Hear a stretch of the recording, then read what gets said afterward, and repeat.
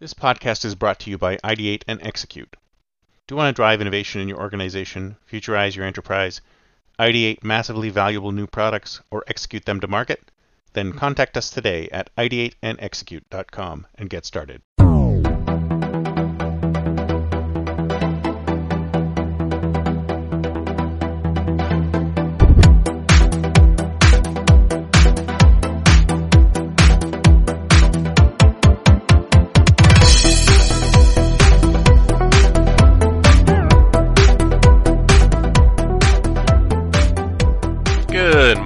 And welcome to the Think Future radio show. My name's Chris Kalaboukis, and once again we're coming at you live from deep in the heart of Silicon Valley, California.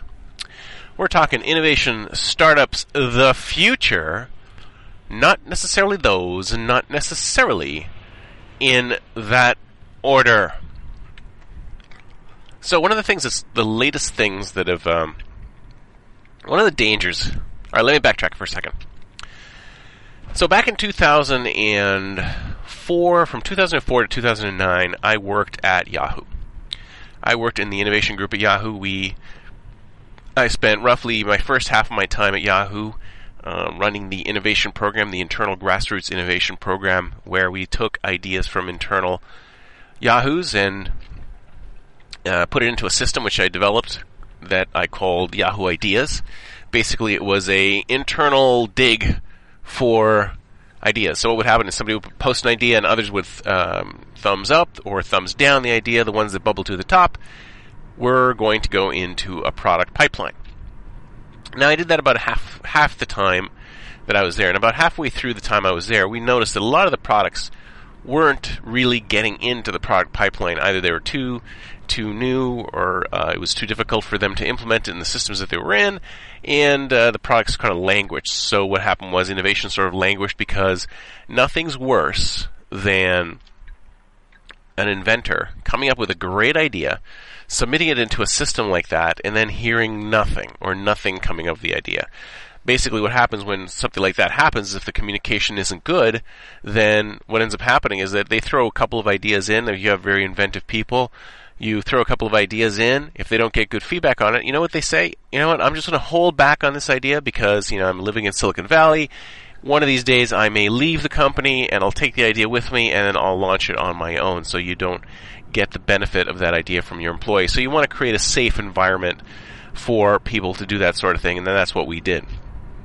But like I said, what ended up happening is that it was very difficult to take these products and put them into product pipelines. So about halfway through my tenure there, we switched to, instead of ideas being driven to product only, we also decided maybe a good idea for some of these ideas to be patented, because they're great. They were great ideas, especially some of the more far forward thinking ones, that these ideas would be patented. So instead of focusing on what we can do to improve things today, we focused on what we could do improve 10 years out. So we went out and ran a program that got people thinking about the future, and got thinking about what are things going to be like 10 years out. And when people started thinking about what life was going to be like 10 years out, what the company was going to be like 10 years out, what the world was going to be like 10 years out, then we started seeing some very, very interesting ideas being generated out of this program. And a lot of those ideas went into the patent pipeline, and a lot of those ideas ended up being patented, and those are up there right now, and those patents are owned by Yahoo, and we created a whole ton of very, very interesting ideas. In fact, one of them is almost exactly Meerkat. So if you've been watching the tech press at all over the last little while, there's a new app out there that allows you to stream what's happening over your smartphone to your friends. So basically what would happen is that you could say, hey, I'm at a concert, watch this. So you'd fire it up and you would point it at whatever you want. It would stream live video from your phone over the network to a number of people. And actually, no, I think it just streams it to Twitter. Right? It streams it to Twitter. So that was the I believe that is how Meerkat works. And Meerkat is just taking off. It was launched a couple weeks ago, and they already have 28,000 plus viewers. It's just amazing. It's just a viral explosion. But at the risk of sounding full of myself, we came up with that idea when we were back at Yahoo. That same idea is something that we generated at Yahoo, and I believe it was just one or two of us on that patent. And it was called something like wireless streaming multicast. So the way our idea would work, and it's funny, the genesis of this idea was when I was speaking with my fiancée, and we had a long distance relationship at the time. And I thought to myself, wouldn't it be great if she could experience the same things I'm experiencing? If I could have some device that would allow me to let her see what I see. Let her experience the same things I'm experiencing. So, for example, we could do things like sit down at a cafe and have a coffee together, or I could be walking down a street and she could see where I'm walking and hear the sounds of where I'm walking and stuff like that. So I did a little experiment. So I took a laptop, and this was in 2007. I took a laptop with a webcam and a mobile wireless device, and I put it all into a backpack. I clipped the webcam to my shoulder, and I connected with her on Skype. And she was able to see me and I walked down to a little town here called Los Gatos. So I had the backpack slung on my back. I had the camera just over my shoulder. I had the mic just below my shoulder here, and I was walking along, live streaming as I was walking to her Skype. And we tested it, and it worked. I mean, it was a little choppy and everything, so the technology was very, very behind at the time, but it worked. So I wrote up the disclosure, and basically, instead of saying it was point-to-point communications, it was more of multicast. So what would happen is that, say I was at a concert somewhere, and I wanted my friends to join me at this concert. So what I would do is I would fire up this app, and I would say, hey, I'm at the Train concert. You guys want to join me? And it would send a message saying, do you want to join me? So it would blast it out to all my friends by Facebook or some other social network. And it would say, hey, Chris is at the Train concert. Do you want to join him? And you'd give him like a window or something like that and say, sure, I'd like to join him. Press that button, and then what I'm recording through my smartphone gets cast to everyone who's joined me in this same situation. So this idea we came up with in 2007, but at the time the technology just wasn't there in order to implement this sort of thing. I mean, like I mentioned to you, it was really, really choppy, and I believe at the time you couldn't even do data and voice at the same time. So the way we built it in the patent was that you could do data and voice at the same time. So we were assuming that at some point in the future you could do data and voice at the same time. But of course nowadays everything's gone to data, so the voice and the data all run over the same stream, and it's all LTE, and at the time we couldn't do it because LTE wasn't around and the speeds just weren't there.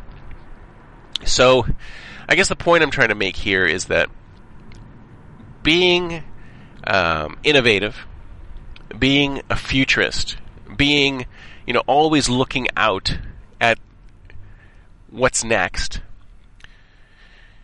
You're kind of like a weatherman. You make predictions. Now, some people would say you're kind of like a fortune teller. You make predictions based on what you know.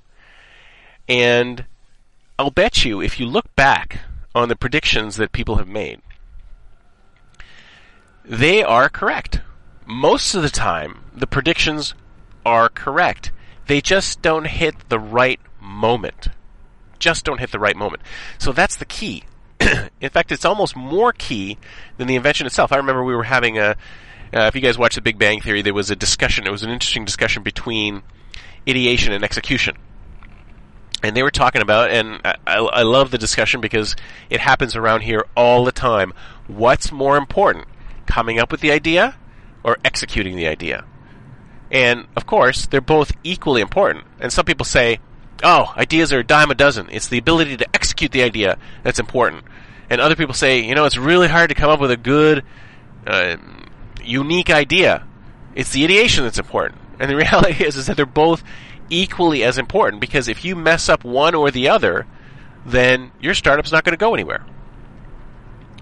But the fact of the matter is that most of the time, when we're coming up with these forward-thinking concepts, is that we hit the wrong moment. And it kind of came to me, interestingly, through a meeting I had the other day with a really sort of forward-thinking think tank group yesterday. And they were talking about all the great inventions that they came up with. And I thought to myself, well, these are great inventions that were then taken forward by other companies and commercialized. And the key is that these guys may have come up with the ideas, but the execution was handled by others who understood the product market fit. They absolutely understood, like someone like Steve Jobs, for example, who had this uncanny ability to detect exactly when a product should hit the market perfectly in order to make the most splash. He was amazing at that. And maybe Apple's not the same since that's gone. I don't know if Tim Cook has that same sort of sense. But I think that's the key. I mean, you're looking at, it's a great idea. It has to be executed properly. So this is basically the 3 tips for startup success. Is a great idea, properly executed at the right moment. So all those things, once they line up, end up generating or developing a startup that lasts. Now, the key thing here is that we're not just talking about something that just becomes popular and then disappears, because that happens all the time too. I mean, we're too early we are way too early. We are way too early to know whether or not Meerkat is going to be something like that. I mean, it's just launched. It may have a good amount of traction right now, but who knows if it will continue to have traction. We'll never know that. I mean, look at something like Slingshot. Where's Facebook Slingshot? That's gone. It was on my phone for a bit. It was fun for a little bit, and now it's gone. So, interesting experiment, but did it have legs? No, it didn't have legs. Lots of stuff like that.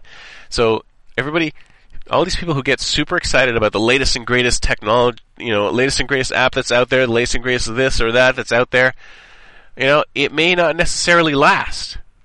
I think what we are, as startup founders, looking for is not just the product that goes hugely viral and then disappears.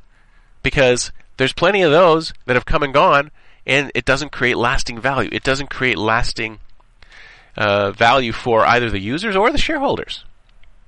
We're looking for that beautiful combination of idea, execution, and timing that makes these things built to last. That's it for me for today. See you next time, and until then, don't forget to think future.